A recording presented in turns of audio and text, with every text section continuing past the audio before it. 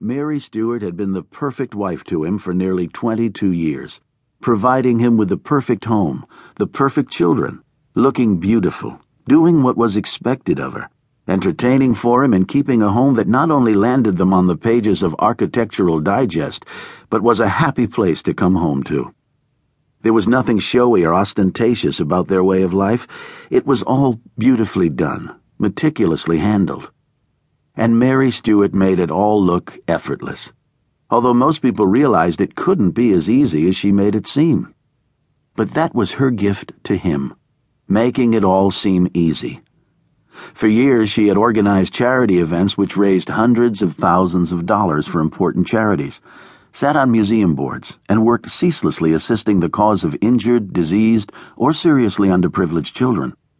And now, at 44, with the children more or less grown, for the past 3 years she'd been doing volunteer work with physically and emotionally handicapped children in a hospital in Harlem.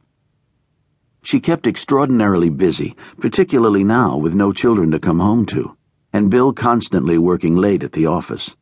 He was one of the senior partners in a law firm on Wall Street.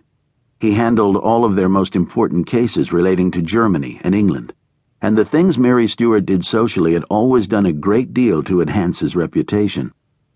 She entertained beautifully for him, and always had, although this year had been very quiet. He had spent much of the year traveling abroad, particularly for the past several months, preparing a massive trial in London. Elisa was spending her junior year at the Sorbonne, so Mary Stewart had more time to herself this year. It had given her a chance to catch up on a lot of things.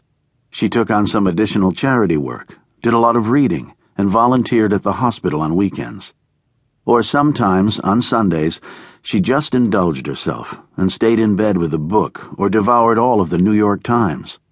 She had a full and busy life, and to look at her, no one would ever have suspected there was anything lacking. Mary Stewart had everything most people wanted. And yet as one looked at her, one sensed an edge of sadness. It was a kind of compassion one felt more than saw, a loneliness perhaps which seemed odder. How could anyone with Mary Stewart's looks and style, accomplishments and family, be lonely? When one sensed that about her, divining her with the heart rather than the eyes, it seemed strange and unlikely, and made one question one's own intuitions about her. There was no reason to suspect that Mary Stewart Walker was lonely or sad, and yet if one looked hard enough at her, one knew she was. Behind the elegant facade, there was something tragic about her. "How you doing today, Mrs. Walker?" The man at the checkout grinned at her. He liked her. She was beautiful, and she was always polite to him. She asked about his family, his wife, his mother for years before she died. "I'm fine, Charlie, thank you. It's hot today, isn't it?" she said. But she didn't look it. She never did. She looked calm and cool and unruffled. She was just one of those people. She looked as though nothing ever went wrong.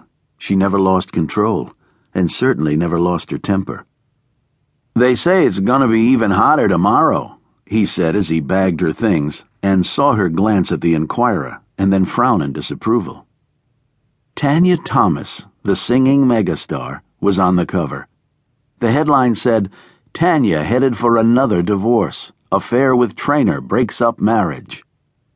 There were terrible photographs of her, an inset of the muscle-bound trainer in a t-shirt, and another of her current husband fleeing from the press, hiding his face as he disappeared into a nightclub. Charlie glanced at the headlines and shrugged.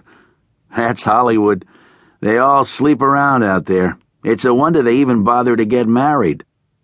"Don't believe everything you read," Mary Stewart said somewhat sternly, and he looked at her and smiled.